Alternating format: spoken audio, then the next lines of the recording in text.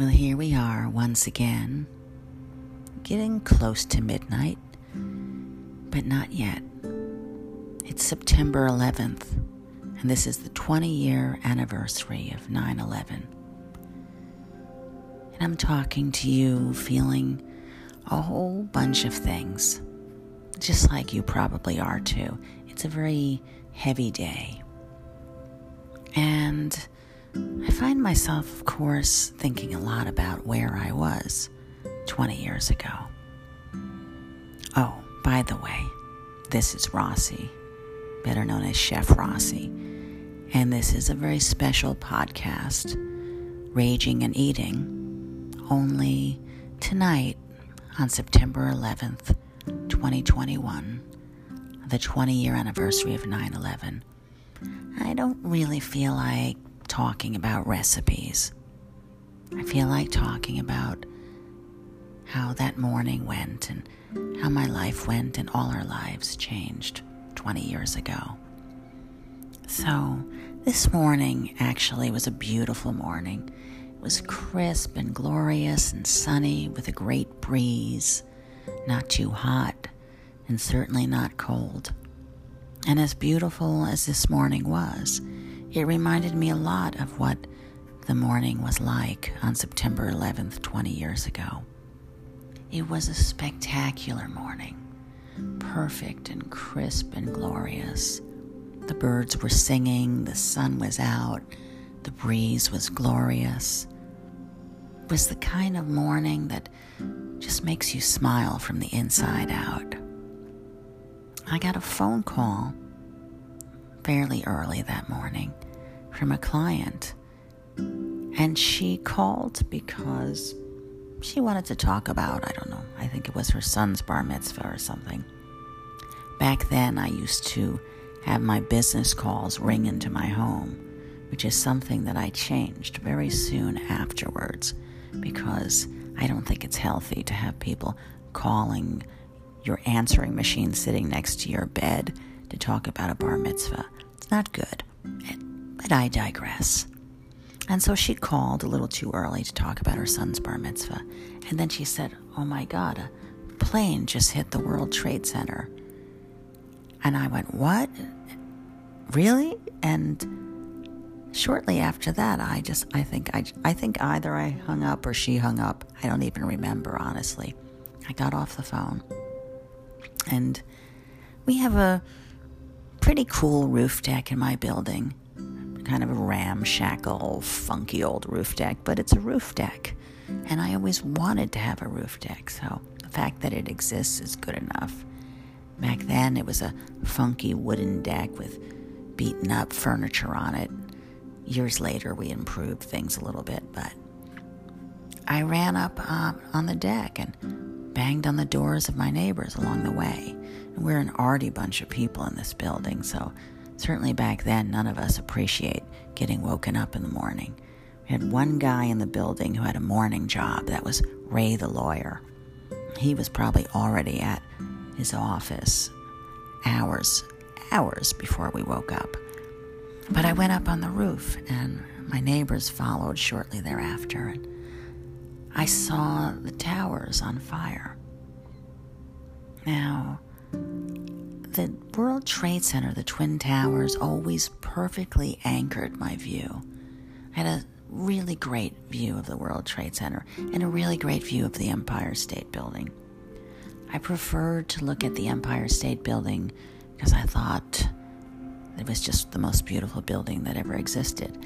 I never really thought the World Trade Center was a beautiful building, but you couldn't ignore how huge they were, and they were really symbols of the success of America, I guess you would say. I don't know, they were a bit intimidating for my nerves, but they anchored the skyline.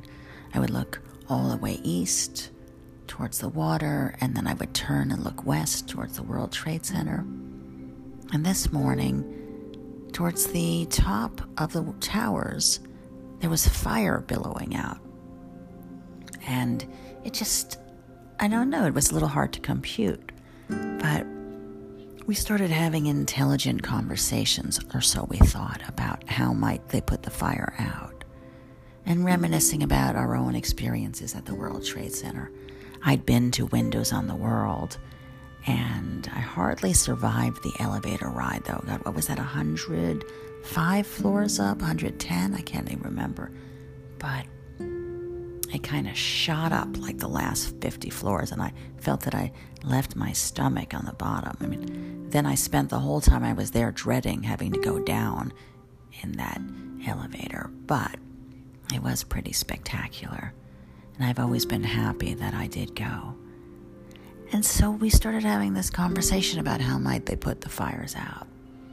And Mick, the photographer, he said, well, I think it'd have to be a really big hose. What kind of hose could shoot up like more than 100 flights? I don't even know. That's crazy. And Artie, who was a cartoonist, he was like, helicopters. And then Mick was like, helicopters with a really big hose. They were sort of going back and forth. But finally, it was just sort of decided that helicopters that somehow carried massive amounts of water would put the fires out, because we talked about how something like that had put out fires that raged in the Southwest, so maybe this could work on the World Trade Center. And we were all a bit half asleep and hadn't had our proper coffee, but we just kind of settled into that, and then we just waited for someone to come and put the fires out. And while we were sitting there congratulating ourselves that we had figured out how to put the fires out, something impossible and crazy happened. One of the towers just imploded. It just fell down into itself, into a big cloud of smoke. And what I saw looked like thousands of silver decks of cards in the air. Just all these little bits of silver and this giant mushroom cloud of smoke. In a lot of ways, I've never gotten past that moment. And then I heard a sound that I hope to never hear again. The sound of thousands and thousands of people screaming.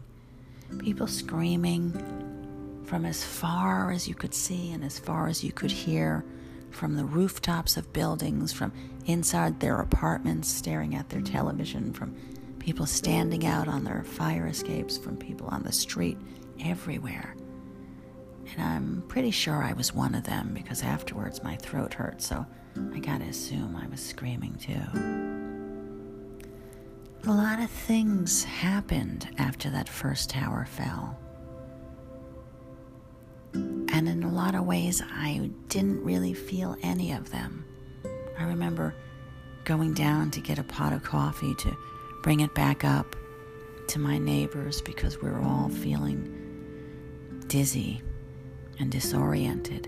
And just as I got to the top of the stairs, I saw an enormous cloud of smoke, and again, the second tower imploded, which I have no words. And like I said, I don't know, I didn't feel anything after the first tower fell. In a lot of ways, it wasn't getting in, it was hitting a wall of shock, I guess. Pandemonium started. People were freaking out. Some people were like, I'm going, I'm this, I'm that. Everyone had different ideas. Ray, the lawyer, who was actually on his way to the court building down there, pretty close to Ground Zero, came racing back in, teary-eyed and red-faced and out of breath. He said, I tried to go to the court, and thousands of people came running towards me and said, run, run, run. And I saw this giant cloud of smoke running after them, and I just turned and ran and ran. I ran all the way home. I guess that from World Trade Center area and the court area to where I live is about a 2-mile run, so he was quite out of breath and totally freaked out. And none of our phones worked. I knew people would be worried about me, and I had no way to tell them I was okay. I had family living in California and places elsewhere that just sort of assumed that since I lived in downtown Manhattan, that meant I was near the World Trade Center, and I live about 2 miles away, I think. Anyway, I went out into the street and I saw the crazy pandemonium started. People were stockpiling water and flashlights. They thought we were at war. Everyone was freaking out. People wanted to run away or hide in their home. And the giant billowy cloud of smoke and God knows what else crept into our neighborhood. And the beautiful, sunny, glorious morning was now covered in this haze of smoke. And soon the helicopters started, and soon after that the fighter jets. And I found myself perched on the roof. I don't know, I guess I wanted to stand guard over the empty place in the sky where the towers had been, and I wanted to be some sort of a witness to the big billowy cloud of smoke. It doesn't make a lot of sense, but I just didn't want to leave the roof. And what I really wanted to do was I wanted to go down there. Everyone else seemed to be running away, and I just wanted to go there where the towers had been. I felt like they needed me. And so I kept looking for ways to get down there. I went down to the West Side Highway and joined a group of people standing on the Meridian who were waving and saying thank you to the first responders. That kind of made me feel good in my soul. I had neighbors donating blood and people just doing whatever they could. Well, a couple days after the towers fell, my chance came because a wedding I was supposed to cater in South Street Seaport canceled. South Street Seaport had no water or electricity, and the location that the wedding was supposed to be at, there were 50 firefighters sleeping on the dance floor. So I went down to South Street Seaport that very day to Seaman's Church, and the security guards who recognized me from the many weddings I'd catered there screamed, "We got a chef! We got a chef!" "Send her to St. Paul's," someone else yelled. I didn't know what St. Paul's really was. I mean, I'm Jewish, I don't really know a lot about saints, but they gave me a yellow hard hat and a paper mask, not so different than the paper masks that we're wearing now because of COVID. And they put me on the back of a pickup truck, and the truck headed to St. Paul's, whatever that was. And we went through all sorts of debris and ruined and smashed cars and burnt structures and broken glass and police barricades, and it just felt like we were going into a war. And then we pulled up in front of a church, St. Paul's Church, and I saw two women who looked kind of like housewives. And they had these little, backyard barbecues, like what you might get in Kmart for $20 or $30. And they were trying to flip burgers, 2 or 3 burgers at a time. And there was this long line of firefighters and cops. I don't know, hundreds of people online waiting for the burgers. And so in that moment, I just sort of shook off all of the shock and horror and everything. And all I could feel was, I guess, that I'm a caterer, and this really wasn't working out too well. So I started screaming, "Throw more coals on, you need more lighter fluid." Well, the women, who were pretty exhausted and wrecked, were thrilled to step aside and let me, Little Miss Big Mouth, take over. And I sort of regretted them stepping aside after I had to take over and run back and forth between the 2 crappy little grills. But I threw on more and more burgers, and we did the best we could. And we had these folding tables right in front of St. Paul's Church, and someone had peanut butter and jelly sandwiches, and someone else had cookies and power bars, and there was piles and piles of socks and Visine and t-shirts and all kinds of mishigas. And they said that we fed that day 1,000 first responders, which is possible, I guess. And I stayed well into the night. And when I felt that I really just couldn't move anymore, I couldn't even really lift my arms anymore, and all the coals had burnt out, and it seemed all the firefighters had had their fill of hamburgers and were now just kind of concentrating on coffee, I decided maybe I could go home and take a shower. I had all sorts of black stuff in my nose, and the paper mask had been useless. It was a wild experience because I felt like I was in a snowstorm. So much dust in the air that it was like a blanket of dust, and it muffled the noise, and literally felt like I was in a snowstorm. It was haunting and horrible and horrifying and terrible, and also kind of beautiful because all of these selfless, loving people were around me, such brave, kind people. And so I went home and I showered, and I came back the next day and I called up my catering people, my waiters and my maitre d', and a bunch of them jumped in. My maitre d', Joanna, performed Reiki on the feet of the firefighter at Siemens Church. All the firefighters lined up, and they were all having terrible problems with their feet from standing on the pile and dealing with the smoldering wreck. And she worked on their feet. And Martina also gave them massages, and Brian went down to St. Paul's with me and organized the socks and the Visine and the t-shirts and the water. And we all felt just so happy to be there, just to be doing something, anything, to take away from the horror of what happened. I remember taking a wheelbarrow full of Gatorade and ice all the way to the pile. The pile was the debris that was left of the tower. I guess we were like 50 feet from the burning wreck of the pile. I could feel the heat on my face. And we gave the cold Gatorade to the firefighters who were in a tent right outside the pile. And they thanked us profusely. One of them said he hadn't had anything cold to drink all day. That broke my heart. And we said, no, thank you. Thank you. One of the firefighters had gotten in a car and driven in from Cincinnati the second the towers fell. He just got in a car and drove. He knew he had to be there with his brothers.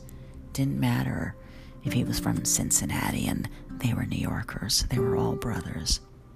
It warmed my heart and it broke my heart at the same time. And a couple of days later, one morning, as we walked around Ground Zero, I guess we were delivering, I don't remember what we were delivering, sandwiches or treats or something or another. Brian and I talked about how it was such a strange place to spend Rosh Hashanah. Both of us were high holiday Jews. That means we basically don't get to the synagogue the rest of the year, but we drag our butt to the synagogue on Rosh Hashanah and Yom Kippur. And so I had sort of a little pain in the morning that I maybe should have gone to the synagogue, but then I just shook it off because I knew I was going to the holiest, most important place in the universe, the holiest, most important place I'd ever been. And that was Ground Zero on September of 2001. This particular day was September 18th, a few days after the towers fell. And as we were talking about it, an army chaplain piled a bunch of bread crates in front of us and took out a prayer book and started to recite the Rosh Hashanah prayers in a group of volunteers and some women from the Red Cross and some soldiers, all the Jews around and all the people who just loved the moment gathered around. And the rabbi said the prayers, and then he blew the shofar. And I've always thought that the sound of the ram's horn was ancient and beautiful and could bring you back to a time of thousands of years ago so easily. But the sound of that ram's horn permeating the thick dust and the ruin and the wreckage, it just felt like God was there in that moment. And even though the dust and the cranes and all of that crap, sometimes made it hard to hear, the ram's horn pierced it all. It seemed to make everyone stop in their tracks. It just seemed guess it just seemed holy and beautiful and heartbreaking and everything all at once. And we all hugged each other as if we were brothers and sisters. And the Shana Tova, Happy New Year. And in that moment, we were brothers and sisters. And in a lot of ways, everyone down there that I met and everyone down there that I didn't meet, I'll always feel like I'm somehow related to them. People that touched God, people that touched this holy site, people that were there in those dark days of September. And so, eventually, I guess after enough days, I did make my way back home, and I found other ways to volunteer. I volunteered at a warehouse that outfitted the firefighters, and I volunteered at the piers, helping write checks to all the people who desperately needed the money. But nothing compared to spending those days at Ground Zero in September. In a lot of ways, my heart is still there. I just walked by St. Paul's Church last night to look up and see the eerie blue lights shooting in the sky where the towers had been. They're so beautiful. And seeing them over St. Paul's Church, I blinked in an instant. I remembered what St. Paul's looked like, covered in paper and dust and faxes. Office work from the towers. People had just gone into office and their papers had somehow survived, even though the building hadn't, even though they hadn't. And St. Paul's Church was covered in those papers. I spent so much time in St. Paul's Church. One day I reached through the fence of the cemetery covered in papers and picked up a charred piece of paper, someone's memo, over something, I don't know what it was. And I think that person is gone now. And I thought to fold it up and put it in my pocket, and then I let it go again. That was something sacred about it, and so I didn't. I felt honored to be there. And today, in some way, I feel it was 20 years ago, but mostly I feel like it was yesterday. I can still smell the acrid, kind of sweet, weird construction smell that was in my neighborhood. I can still feel the dust on my face and my body like I was walking through a snowstorm. I can still hear the screams of all the people when the towers fell. But mostly, I dwell on the kindness, the kind, loving, sad eyes of the first responders who were there looking for the innocent, hoping first to find them alive and then to just find their bodies to bring them home for their friends and their family. I think of all the people who found their way there.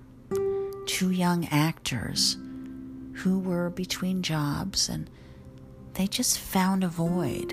And the void was that we were cooking the hot dogs and the firefighters on the line would get the hot dogs. But there were a lot of firefighters and construction workers and volunteers who were on the bucket brigade, handing buckets of debris back and forth, collecting it from the tower and passing it back. It couldn't just be dumped. It had to be sifted through in case there was a remnant of a person in the buckets, and sometimes there was. And it was a horrible, endless, painful job, and these firefighters had burnt, ruined hands and eyes. I mean, just terrible. And so these 2 young actors figured out the void was getting the hot dogs to the people there. So they'd ask me to wrap them up in aluminum foil, and they'd run to the pile and throw the hot dogs at the firefighters who always caught them. And that became their job. They were the hot dog tossers of Ground Zero. And there was the Pakistani man who had a newspaper kiosk that was squashed when the towers fell. And instead of going home to his family, he said, well, my business is squashed. Why should I go home? And he stayed there for a month slept in the back of St. Paul's Church. He was there every day. He was helping, handing out sandwiches and eye wash. Long after I left, he stayed. I saw him, I guess, about a month after, and he was still there. It was his last day, so he wound up being there a little over a month. Just unbelievable. There was a podiatrist who found its way down there, and he started working on the feet of all the cops and volunteers and firefighters, many of whom had really injured themselves in the debris and the fires. Their feet were blistered and ruined, and so that's what he did. He sat in the back of the church and worked on their feet. And masseuses found their way down there.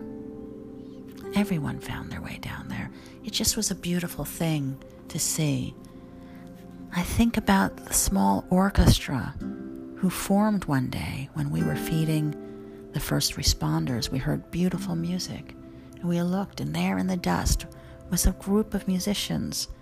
Trumpet, saxophone, trombone. I can't remember all of them. I think there were 6 of them. And they just decided to show up and play music to try to add some beauty to the moment, to try to give some love to everyone who was down there. And I think of all the people who went every day for months and months and months to stand in the Meridian on the West Side Highway with flowers and signs, just to thank the first responders and the cops and the firefighters and the construction trucks as they drove to Ground Zero. They were cheerleaders. And I have to say, coming back from being, I guess, I don't know, a feeder of first responders. I can't call myself a first responder. I don't know why. But seeing all those people thanking me, it's just wonderful. So kind and loving and selfless. So no, I don't dwell on the horror of what happened 20 years ago, much as I do remember it. But I dwell on the heroes. I dwell on the kindness. I dwell on the love. I dwell on that orchestra and their beautiful music, and the actors tossing the hot dogs, and the Pakistani man who spent a month sleeping in the back of a church. I dwell on the security guards, Dom and Billy from Seaman's Church, who started the entire operation because they saw a void. And then it took off. And they never took a bow. They never took credit for it. They were the biggest heroes as far as I'm concerned. So, for all the heroes and all the people who loved and gave from their heart and their soul on September 11th and all those many months after, thank you. My heart and soul is with you. I'm grateful for you, and I honor and remember you on this day, 20 years later. This is Rossi for Raging and Eating. I wish you peace, love, serenity, and joy. Never ever forget.